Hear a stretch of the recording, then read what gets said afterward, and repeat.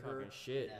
So he gives her a stripe, right? And he drops the tape. He's got to tear off that little extra. Yeah. And he gives it to her. And he puts the second stripe on. She came over, and I looked. So, whoa, what is that? Like 2 1/4. 2 1/4, 2 1/2.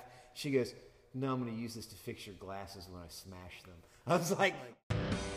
This is Rolling Rocks Radio with Jerry Armentrout, Cody Carter, and Scott Barker.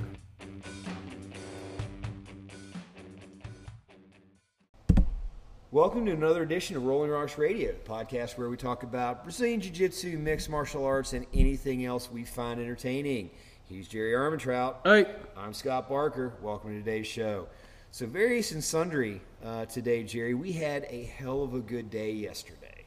Yeah. We had our seminar with our black belt, Dennis Hayes from Hybrid Martial Arts in Roanoke.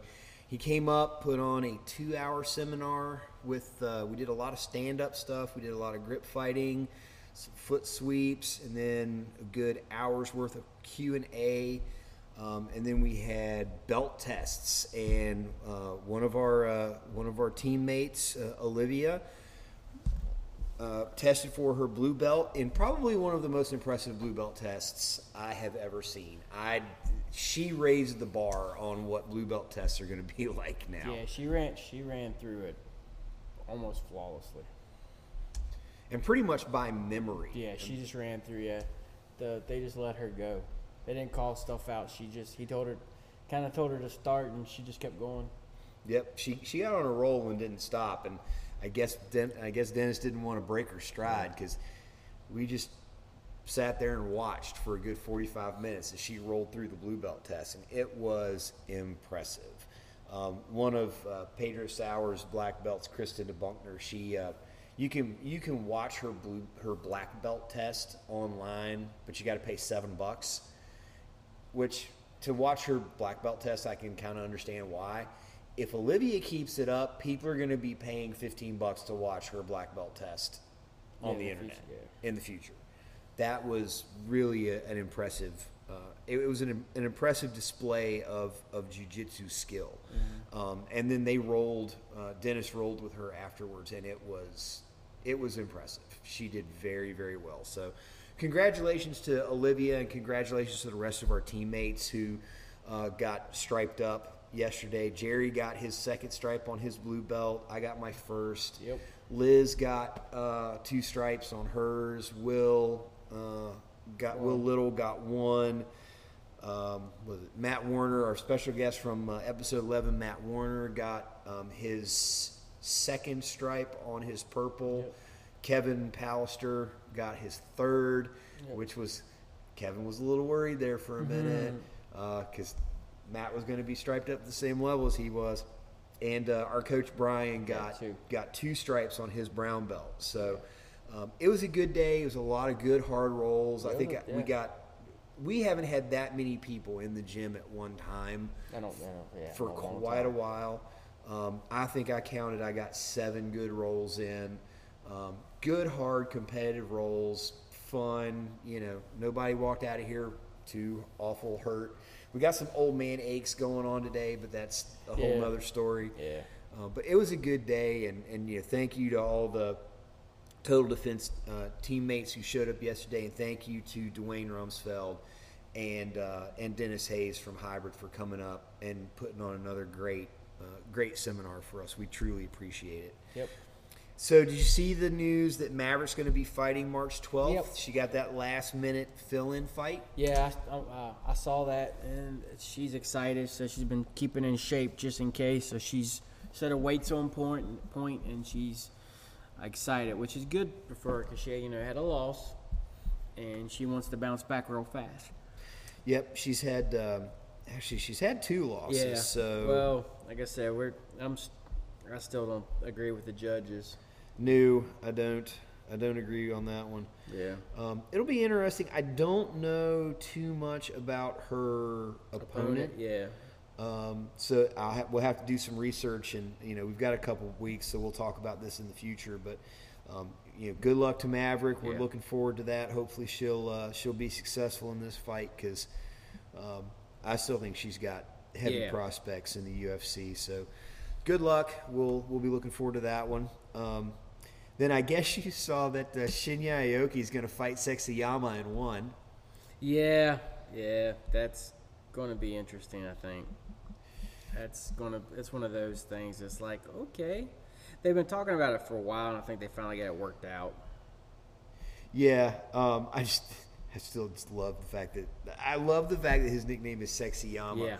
And a lot of the female fighters are like, ooh, Sexyama. Yeah. So I think it'll be a good fight. Shinya he's always a good fight. It's fun to watch him. And Akiyama is also he's a good fight as well. So, but that ought to be a fun one. The jiu-jitsu match that I'm kind of looking forward to seeing how that turns out is the Gio Martinez versus Mikey Musamichi. There we go. Their previous issues. Yeah. And that that's kind of the interesting thing, right? So you got Mikey and you got Gio and you got Richie Martinez, who are the freak, the 10th Planet Freak brothers. Yep. And Gio's the smaller of the two. And, they're from, where they come from, smack talk's a thing, right? Yep. So Gio started smack talking Mikey a little bit. Mikey took offense to it because that's kind of not, you're probably not going to find a nicer guy than Mikey because he's just a sweet guy. Yeah. So Mikey got a little butthurt over the whole situation and started questioning Gio's black belt. And that one got a little sour. The match ended with Mikey winning, but the jawing continued even after the match. Mikey apologized. Gio apologized. They both. It looked like they kind of made up, but apparently they haven't because they're going into this match with a little bit of animus on each side. So it'll be interesting to see what happens there. And I believe this match is for Mikey's title. Yeah, I think this is a defense for him. And so that'll be on, I believe, the 25th of March. So that'll be on Tezos Who's Number One. And then there's another Flow Grappling on the not Flow Grappling, but Polaris is coming up. We got a Polaris coming up on the 26th. So March is going to be a good month for for grappling. So that'll be worth checking out. Like I said, if our fans enjoy watching grappling, because a lot of people get bored real fast. But for me, I don't mind the nuance and the little things that are going to go on. Okay, that's a new position. Yep. But yeah, you got to be able to watch someone work methodically where they might not move but a few inches at a time over a span of a few minutes before someone does something cool. That's the thing that I do like about the Who's Number One rule set is they are biased towards action. Yep. They're biased towards advance, and they know, and the competitors know that if they just kind of hold guard and just kind of chill, they're going to lose. Okay, so this is a good point. This is a good point to bring this up because I wanted to get your opinion on this. Did you see Gordon Ryan's statement that basically jiu-jitsu is dead in Brazil? His comment was that all of the innovation that's going on in jiu-jitsu, especially no-gi competitive jiu-jitsu, is going on in America. That there are no real champions of no-gi or like world competitive athletes coming out of Brazil. So he's saying that all of the innovation is being done in America. He said you'll continue to see gi competitors at Worlds and at Pans from Brazil, but he thinks that no-gi competitive grappling is dead in Brazil, and it's all of the innovation is happening in America. Now that's a hot take from the king of hot takes. Yeah, I mean,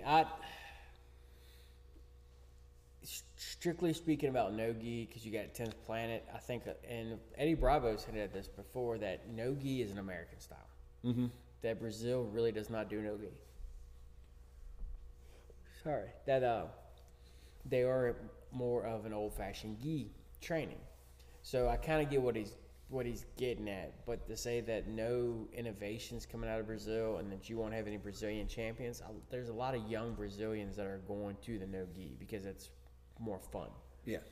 And they can get away from the gi grips and everything else, and they can do their own thing. So at the moment, maybe give it a year, and then shit'll change. Yeah. I mean, there's probably a group of guys down there now in Brazil that are just literally like, a few months away from breaking on the scene, and then they're going to start dominating, and they'll have a different variation of no-gi.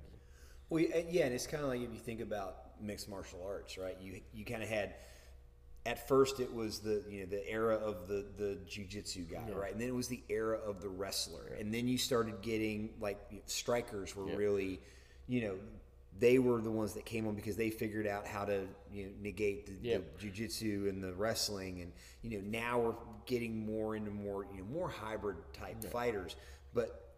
Something will happen like Lyoto Machida, right? Because we were starting to get into that hybrid territory. Then Lyoto Machida came in with a pure stand-up style that was different from everybody else and kind of turned that division on its ear. So to your point, I can kind of see that, America will be the innovator for a while, and then, be it Brazil or hell, you have the Dagestanis, you can right? I mean, it could be anywhere. But plus, I mean, he's saying, but how many of these young competitors move to America? Now that's true too. And then start living here and taking up residence here. So him saying it's happening, if he's saying it's happening in America, true, but it's not just Americans, because a lot of people move here. It's because this is where they can train, get sponsors, and all they got to do is train. Yeah. So. Yeah, and that's the interesting thing about the kind of the American, the way we do things, right? I mean, because you've got who's number one, you've got flow grappling. Polaris kind of happens a variety of places, right? But you've got you got Polaris, you got Submission Underground. Yep. I mean, how many? That's 5 organizations in America that pay. You get some real good sponsors. You can get some good. So I understand what he's saying, but I mean, if he's just trying to say Americans are the innovators, that's a little out there. But if he's saying a lot of it's happening here, I definitely agree with that. For now, it'll be cyclical. I think it'll be. It'll come and go. We'll see innovations from other countries as well. Oh, always. Yeah. Just look at what the Dagestanis and the Chechens are doing in the UFC. Yes. Speaking of Dagestan and Chechnya, we had some fights last night. Yeah. Yes, we did. I even though he lost, I give credit to Bobby Green for stepping in on 14 days' notice and fighting Islam. Yep. And it did not go well for him. I mean, he got stopped in the first round, but Bobby Green took the fight, and I give it to him because that was pretty cool. Yeah, he was pretty upset. With the loss. He said he was, I believe the quote was expensive pain. I think he meant extensive pain, but we'll go with it. Well, it could also be expensive because Bobby Green's definitely not getting a title shot. Well, that's true. So he just got smashed in a minute and 25 seconds. Minute 35. It was 3:23 in the first round, so you had about a minute 37. Yep. So, it was pretty one-sided, to say the least. Yeah. Yeah, that was a rough one. And, of course, the fight that I wanted to see, the Hannah Goldie versus Jin Yu Fry got canceled. Yeah, canceled. A little annoyed at that. That was – overall, that was probably – then you had the Kim Kuchera fight where Kuchera won by decision, but people are so mad because the eye gouge issue, and they're like, she needs to be cut from the UFC because she dug into Kim's eye, and she's trying to explain it away, and that was kind of brutal.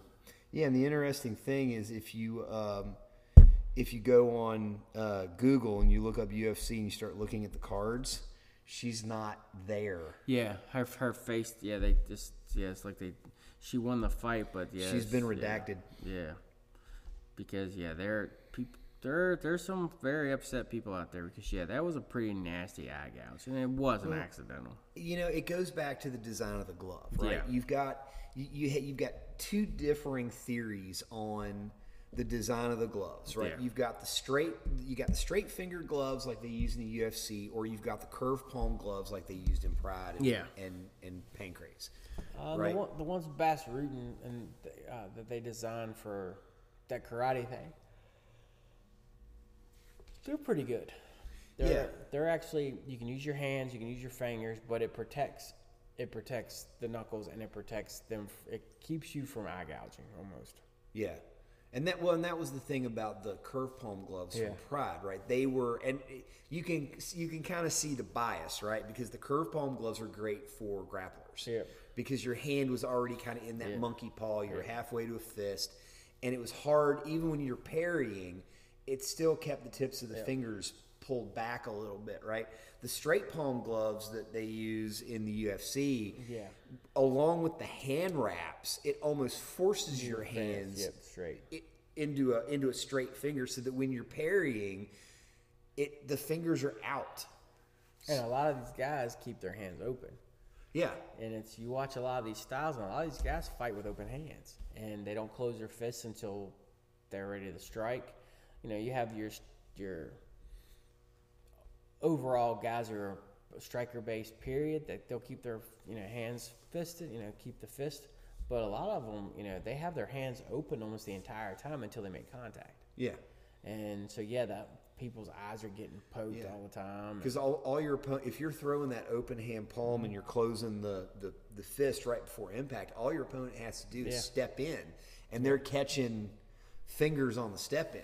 And then if you're parrying and you're reaching out trying to grab or trying to make contact and stuff, it's pretty easy to stick your finger in somebody's eyeball. Yep. So did you see our buddy Chimaev and his tweet in support of John Jones? Yes, he did. He gave his support to John Jones' current issues at the moment. Chimaev got ratioed pretty hard for that one. Yeah. But, I understand. Chimaev doesn't understand the issues that are going. Maybe he don't understand everything that happened. Maybe he don't quite grasp that it is John Jones' own fault. I hope John Jones gets better. I know we've made fun of him on here, picked on him, but he's in a bad spot right now, and we're not going to pile on. I'm not going to make fun of him. I'm hoping, just like I told Scott, I'm hoping this helps him get better, and it doesn't push him the other way into even a darker place, because he's basically lost his family over his shenanigans. Yeah. And that's some pretty dark shit, man, when, That's going to affect anybody, right? Let alone, John. The guy's already got some issues. Yeah, so I agree with Jerry. I'm not going to jump on, we're not going to jump on John. He got ratioed a little bit. Chimaev got ratioed a little bit. Everybody was kind of like, I don't know, this is the best take you could have. But to Jerry's point, he probably doesn't fully understand what's going on. But we hope that John makes it through this in one piece, because the last thing we want is for him to either hurt himself or somebody else in this. So, heart goes out to John Jones. It's always hard when something like that happens. And there's never mind. I'm not going to talk about that meme I just showed you. Okay. That one's, whew. Shit. What else you got, Jerry? Well, talking about fights in Bellator, they gave Vanderford, after only 11 professional fights. Yes, he's 11-0, but they gave him the middleweight shot at the middleweight title versus Gegard Moussaoui. A lot of hype built up on Vanderford, or as most people like to refer to him, Mr. Paige Van Zandt. Mr. Paige Van Zandt. And it's funny, some of the commentators on some of the other shows were like, yeah, he's not going to lose that moniker until he wins, until he does something huge to step out of her shadow. And so he goes in against Gegard Moussaoui, who's probably one of the most underrated fighters, in modern MMA. I do not understand how people sleep on him the way they do. He's, as of now, he's 51-7 as a professional fighter. And he goes in and he wrecks house of Vanderford, puts him out of there in 86 seconds. I mean, he drops him a couple seconds into the fight. And Vanderford literally curls up in a fetal position and just gets hammer-fisted for about 40 seconds. And they stop the fight. It's like all this hype, all this push, and Gegard just freaking runs through him like it's nothing. And it's just like, what's next? And he's like, he'll fight anybody. He doesn't care. Yeah, so I do not understand how people sleep on Gegard the way they do. Like you said, he's 49-7 with 2 draws. He won against Mr. Paige Van Zandt. Yeah. John Saltier, he beat Douglas Lima. Yeah, that's where he got the title from. Yeah, he beat Douglas Lima, beat Lyoto Machida. Yep. Lyoto's getting a little old, but fine. He did lose to Rafael Lovato Jr., but it's Rafael Lovato Jr., right? I mean, that it's not like you're saying that he lost against Mr. Paige Van Zandt, right? He beat Rory McDonald. Yep. He beat Rafael Carvalho. He beat Alexander Shlemenko. Yep, which was a big win for him. Beat Chris Weidman. Yep. Beat Uriah Hall. Yep. Beat Vitor Belfort. Yep. Beat Thiago Santos. Yep. Beat Talas Latis. Yep. He did have a loss to Uriah Hall. He beat Costas Philippou. He beat Dan Henderson. Yep. He lost to Jacare, but it's Jacare, right? I mean, every time I say that he loses, he's losing at the top level. He's losing at top level guys. I mean, his grappling's not the best. So he loses to Jacare and he loses to Lovato Jr. and I think Uriah Hall. I think that was just like one of those freak knockouts. Yeah. He beat Alir Latifi. He beat Ovin St. Preux. Now, there's somebody I haven't heard from in a while. Yeah, well, you lose 3 or 4 in a row. Yeah. Draw against Keith Jardine. He lost to King Mo, but he lost to Muhammad Lawal, but, That was a long time ago. Again, yeah, it was. 12 years ago. Beat Gary Goodrich. Beat Sojiku. Beat Hinato Sobral. I mean... Yeah, that is a Hall of Fame record on anybody else. And people but just him. overlook it. Well, one, he doesn't talk a lot of shit. And like I told my wife, I was like, the guy wears glasses and he dresses like a history professor at a small local college. He dresses like the guy that's going to be talking to you about antiquities of the British Empire and stuff, and not the guy that's about to just maul you in the cage. He's only 36. Yeah. He's not, I mean... He's still got quite a ways. And he said, I don't know. Vanderford, I didn't think was nowhere near ready for this title shot. I don't know if Bellator just didn't really have anybody else right now from a salary, and Vanderford was pushing for this and thinking he deserves it. And so they're like, okay, fine. And they fed him to the meat grinder because that's what happened. Oh, jeez. So, Ovin St. Preux is fighting on the UFC 274 card against Mauricio Hua. Yeah. That will be interesting. Yeah, to say the least. Unless St. Preux can get a Von Flue choke, I don't see him winning. The last time St. Preux fought was June of 2021. He lost to Tanner. He lost to your boy, Maple Syrup Tanner Bozer. Yep. And then he lost. He lost to Jamal Hill after. Before that, for somebody who took John Jones. To the limit, I was really, because after the loss, he was doing. He had kind of a 2/3, 1/3 before the John Jones fight, but after that, man. Lost to Jimmy Manawa, lost to he just went the other direction. He had a couple of wins. He beat Corey Anderson, Yushin Okami. Lost to Alir Latifi. Lost to Dominic Reyes. Yeah. Lost to Ben Rothwell. I mean... Yeah, he's lost he's just kind of... Yeah, he's... fell off the run there. Yeah, he's 25-16. Yeah. I'm kind of surprised Mauricio's still in the mix. Yeah, well, I thought Mauricio retired, but then they're like, I think he did. And now he's coming back for like one more fight or something. So, and this is what they're giving him. So, I think it's one of those that are like, giving St. Preux a favorable matchup, and probably basically, if you don't win this one, you're probably not going to continue to fight for us. Yeah, because Hua's last fight was 2020 against Paul Craig, and he lost. Yeah, Paul Craig is quietly making a name for himself. Oh yeah, the Bear Jew. Mm-hmm. Yep. Yeah, he beat Jamal Hill. He beat Mauricio, who he beat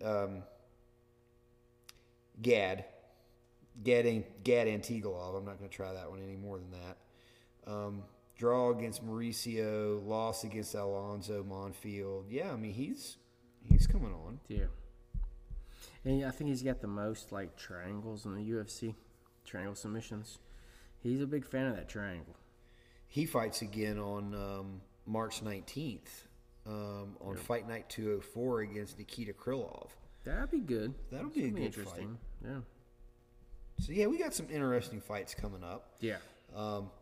Let's see, we got some good stuff coming up in the grappling world. We've always got some good stuff coming up in the MMA world. So yeah. I mean, you got Tyson Fury and Dylan White finished their contract. They're fighting in a couple months for the title. So we got some interesting stuff coming, especially in the fight world.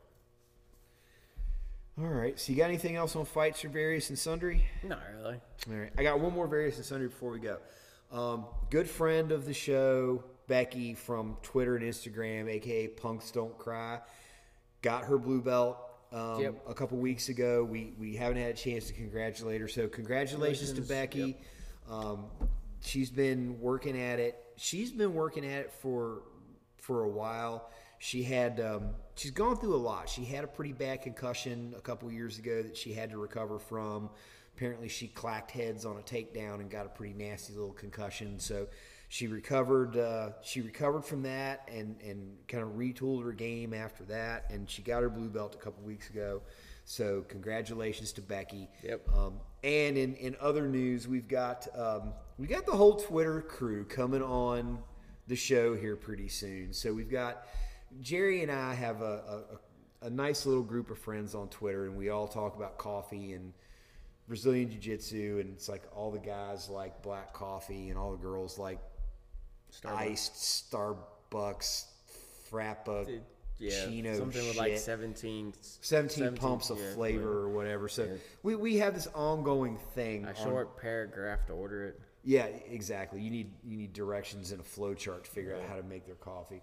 But anyway, we have this ongoing Twitter battle between the grumpy old men who like black coffee and the young ladies who like flavored coffee. We all do jiu-jitsu. So I reached out to this squad, and all of them are interested in coming on the show.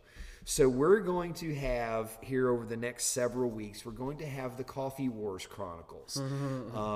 So we'll have Becky on. We're going to have Matt, the drunk flamingo, on. We're going to have Joanna on, and I think we might get Hannah on as well.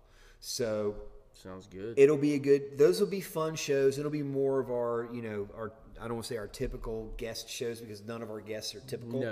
No. But yeah, so we're going to be scheduling those here in the upcoming weeks. We're really excited to have this crew on because we have a lot of fun on Twitter. Yeah. And we've talked about it before. As big of a flaming garbage heap that Twitter can be, you can actually find some really cool, really genuine people to interact with. So, you can find people that are cool, truly cool to talk to, that aren't on there for shit posts and to start to troll you or to cause trouble. That literally enjoy the same things you do, and you can chat back and forth. Yeah, so that'll be fun. And then we're also going to have Michaela Miller, also known as Rolling with Pots, on. We've talked about her before. She is continuing her jiu-jitsu journey, so we're going to get her scheduled here in the next couple weeks as well to talk to her about her, how she got into jiu-jitsu and how it's going with her. And I've really been enjoying some of the posts from her over the last couple weeks. She's really starting to see what the jiu-jitsu family is all about, and I think that's pretty awesome. Oh, God, that's dark. I apologize to the fans. Send me that. I am. Jerry and I like dank memes, so we're always sending dank memes to each other. And that one was pretty damn dank. That's, wow. The darkness. That's awesome. Yep. Anyway, so we will be right back after this word from our sponsor. Be right back.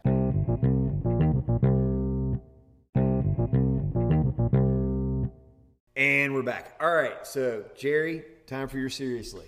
All right, my Seriously, we're going to go back to when we talked about, I think I went over it when we did it separately.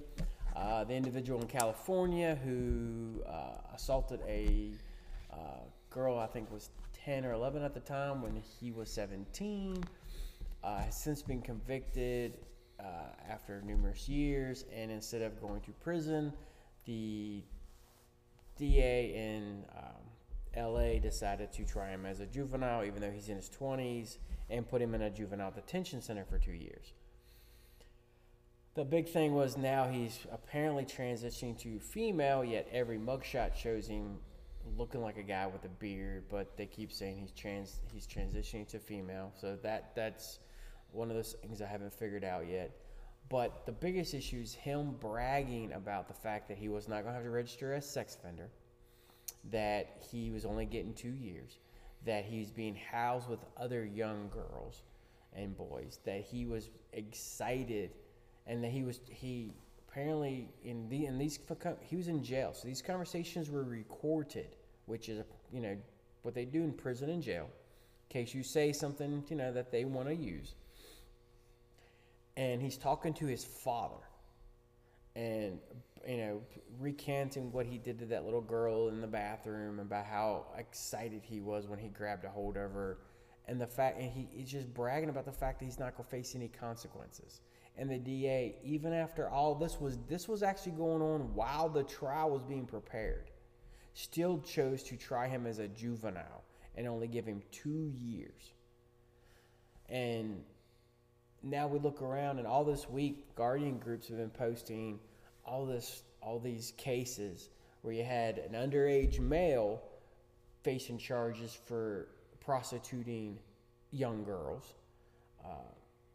Sexual crimes are on a rise throughout our nation, and you can almost see this as a reason. It's like there's no punishment, and the newest. Don't know if she'll become a Supreme Court justice or not. You still got to go through all the hearings. But the woman being pushed forward by the Biden administration has argued as a lawyer that our country is too mean to sex offenders and they shouldn't be punished as much as they are. So this person could possibly become a Supreme Court justice with the idea that sex offenders shouldn't be punished for a lot of what they do. So it's my seriously is that mostly that. It's just you need to pay attention to what's going on in your local elections. Pay attention to especially what the prosecutors are doing. Here locally, we've talked about the cases here, and we had our Fairfax County hire a convicted sexual predator to work in the DA's office. Apparently they didn't do background. Apparently they didn't do background checks. As soon as it's not when they found out what he was. It's when other people found out that he was. Is when they had to let him go because parents got mad. There's a big scandal going on where kids went away for a science camp, and parents found out that 5th grade age girls were being chaperoned by men, so they were sleeping in their cabins because they claimed they are non-binary. But the parents' issue was these are young girls, they're 5th grade age girls in a bunkhouse with somebody with male genitalia. So it was a little, especially the fact that they weren't even told that this was a possibility. Yeah. And then they're the only way they found us because their daughters told them. And so it's kind of an outrage because the parents had no idea that this is what was going on. So that's my seriously, man, is for the most part, it's like we need to pay attention to what our criminal justice system is doing to some of these people, especially sex offenders. Because here lately, sex offenders are getting away with more and more and more. And they're giving them lighter sentences, or they're giving them probation, or they're sending them to counseling. And it's almost like it's not that big of a deal what they do. It almost feels like they're trying to normalize it. Yeah. I mean, you had the woman a couple of years ago who went on TED Talk and did the TED Talk about normalizing pedophilia. And There's just a normal everyday thing. And it was, everybody was kind of like, what the heck's going on with that? That's not right? But and it's more and more. The march continues, right? So it's that normalization of sexual abuse or sex abuse or pedophilia. It just seems like it's continuing. They just continue to try to normalize it. And they're making it's like, oh well, it's really not a crime. It's an attraction. It's no different than being attracted to someone who has blonde hair or dark hair or blue eyes. And we should just learn to accept it. Right. It's like, I don't think so. Yeah, that's not going to work. So I've got a little quick seriously here today too. So everybody knows what's going on in the Ukraine, and everybody knows what's going on with Kyiv and well, okay. So I'm gonna preface it with that. We think we know. Yeah. I got two different areas for seriously here. One, I appreciate the fact that people are thoughts and prayers and donate and all that rot, but I've seen a lot of posts that are like, do your part, sign these petitions, right? And that's great and all, but this is a shooting war. Yeah, petitions don't work. And signing petitions and voting in your local elections are not going to change what's going on in the Ukraine. I've seen there were two politicians going after another politician over him not doing anything when he's a governor of a state. Yeah. Well, you're not helping for the fight in Ukraine, and it's like a governor of a state doesn't control our military. Was he going to send like the local militia? Yeah, some state troopers over there. Here's some bullets. I mean, I'm not sure what the whole premise was where they're attacking a governor other than his politics. Oh, you're not doing anything. What's he supposed to do? Yeah, he's not. I mean, the only thing that he could. And not could, but the only military influence he has is over the National Guard. And he can't even send them to a foreign war. And he can't send them to a war. Yeah, they have to be militarized by the federal government to go overseas. Go overseas. I mean, I guess he could say, well, you can't come to my state, or you're not allowed to buy stuff from us and stuff. But again, a lot of that comes down from the top. Yeah. So, there's a lot of posturing going on social media. Yeah. And, our thoughts go out to everybody who's suffering from this because, I mean, it's a shooting war. There are people dying. And my other seriously is everybody needs to be very careful about what narratives they buy into and what narratives they don't. With what's going on, there's a lot of misinformation going on. There's a lot of propaganda for various reasons going on. And if you look at the media and you think how accurate and honest have they been over the last 2 years, what makes you think all of a sudden they're accurate and honest now about this? So I'm just going to, do your research, But seriously, look at different sources of information. Try to do a little bit of research on your own, but don't just buy into whatever the narrative is from your favorite news portal, because it might not be accurate. Or it's going to be spun for a particular reason. And like I said, we've seen over the last 2 years in a variety of ways that the mainstream media on both sides of the political aisle are not unbiased actors anymore. They have their own agendas. Just because their agenda matches what you typically believe doesn't necessarily mean it's right or true or honest. So just and this goes, this doesn't just go for Ukraine, man, but this goes for everything. Be careful about the information you ingest. Don't take anything at face value. I'm not trying to sound like a fucking, and I'm going to use my F-bomb there. I'm not trying to sound like a conspiracy theorist, but you've got to be careful with what you put in your head and what you believe. Just remember, not that long ago, they talked about how many Russian bots are on social media. So just because you see someone posting something and it has 1,000 likes or retweets or shares doesn't mean it's real. Doesn't mean it's not a Russian bot, a controlled bot being shared by other bots to get you to think something, get you to share something, get you to push something or believe something. Because in war, propaganda is real. Every country uses propaganda. Well, including our own. Well, and I hate you don't want to get into it, but we supported a coup in Ukraine back in 2014. The Orange Revolution that displaced the former government that was a little more keen towards Russia with a more Eurocentric leadership. And since that point, the Soviet, Russia's made it very clear they would not allow Ukraine to become NATO because they share a border with them. And there's been a whole lot of push here the last few years for Ukraine to join NATO. And Russia is wrong for doing it, but they decided that this is the right time for them to invade. Well, and everybody who says, "Oh, we ought to induct Ukraine into NATO now," do you guys understand what that means? That means Article 5 is enacted, and all the other NATO states to send troops, have to defend them. You think Russia's going to take kindly? They're fighting Ukraine. You think if 40,000, 50,000 NATO troops poured into Ukraine and engaged Russia head on, that's not going to lead to a bigger shooting war around the world? Something else, yeah. Or Russia's already made it clear that if NATO intercedes, that they may let loose a few nuclear missiles here or there. And this is one domino in a lot of dominoes. And we have to be careful letting them fall. China's China's poking around Taiwan real hard.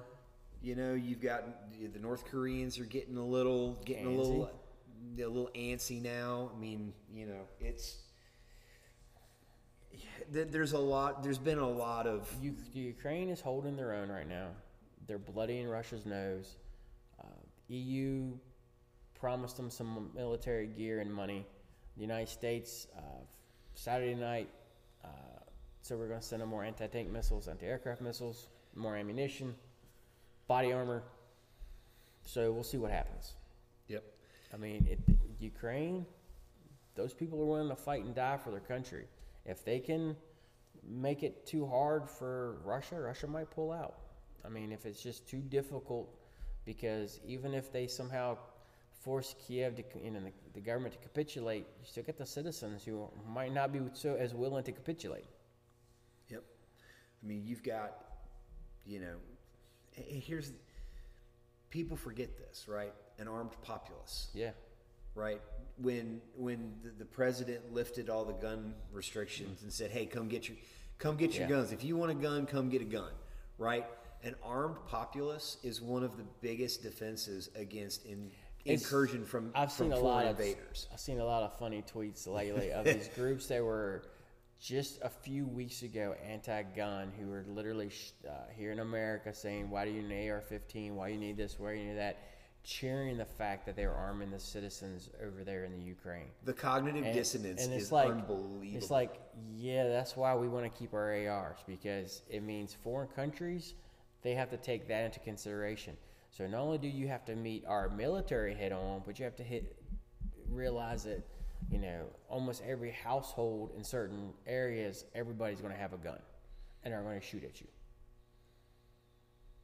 And people can sit there and say, "Oh, well, but untrained people can't beat an army." Really?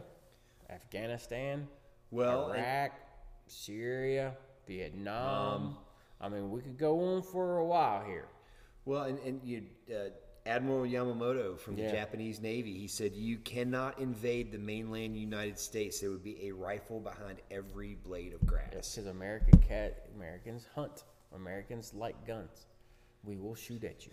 We want our independence. To quote Jerry, we want our independence with squirrel rifles. Yeah. So whiskey and a good long rifle. I mean, whiskey almost caused the first intra-American rebellion. When the whiskey rebellions kicked off, because taxes, baby. Old George decided a 25% tax on the whiskey would be a good idea. Have to pay back that war costs. But don't screw with your whiskey. I mean, that right there shows you the insurgency works. So instead of fighting a well-trained colonial army in Britain, who was an empire, the colonists, for the most part, you would have the militia. It was guerrilla tactics. Would sometimes face them head on, but then you would have the guys hiding in the tree lines with long rifles, sniping. And a lot of these battles were turned because of these. I mean, King Mountain in West Virginia was turned because when the British advanced, they didn't run into a standard line. They ran into guys hiding behind trees and logs and fortifications and picked them off from a distance. Mm-hmm. And the British just suffered tremendous casualties. Yep, they couldn't hang. So, got a little off track there, but and okay. Shout out to the Snake Island guys and girls who said, fuck you, Russian warship, go fuck off. And to the young Ukrainian Marine who blew himself up to destroy a bridge to keep the Russians from advancing. I saw it early this morning. The defenders of Snake Island, they are at this time not sure if they're alive or dead. There is now idea that they could have been captured after the attack. The Russians claim they have them, so we'll see what happens. Ukraine is not sure because they have not spoken to them. They presume they are dead because the island was severely bombarded, and they didn't have any communication with them. But Russia claims that they captured them. And a shout out to the Klitschko brothers, both former world heavyweight boxing champions, who instead of fleeing with the money that they've earned over their lifetime, decided to stay and defend their homes in Kiev. And a shout out to the president of Ukraine, who is walking the streets, cheering his guys on. I mean, that right there, you're defending your home, and your president decides, instead of fleeing for his safety, like, nope, I'm going to stay here with my people. Well, I guess you heard we offered him a flight out. Biden offered Zelensky a flight out, and Zelensky is like, I need ammunition. I don't need a ride. So, like I said, he's fighting. They're fighting. So we'll see what happens. I mean, this is some uncertain times right now in the world. It is. We're here in America. We got to get up this morning and drink coffee and come do jiu-jitsu. In Ukraine, they're fighting for their very lives. So their women and children are in the subway tunnels. And every man who wants to fight is on top. Some of the women. A lot of the women are carrying guns. I mean, they showed a picture of a young couple. Date night was them standing guard with AKs. And they were standing guard, and that was date night. Was them helping to patrol Kiev. because you got some good stuff going on. All right. Yep. All I got, I think, this week. I think that's all we got this week. So shows have been a little shorter recently. Yeah. Jerry and I have been putting in some hours. So we will be back next week, hopefully with a guest, either Potts or one of the coffee crew. And so until then, thank you very much for listening. Love you as always. Until next week, he's Jerry Armentrout. Later. I'm Scott Barker. We're out. The music for tonight's episode was But I Am Shafts of Light by Mayeth from their album Wailing Village.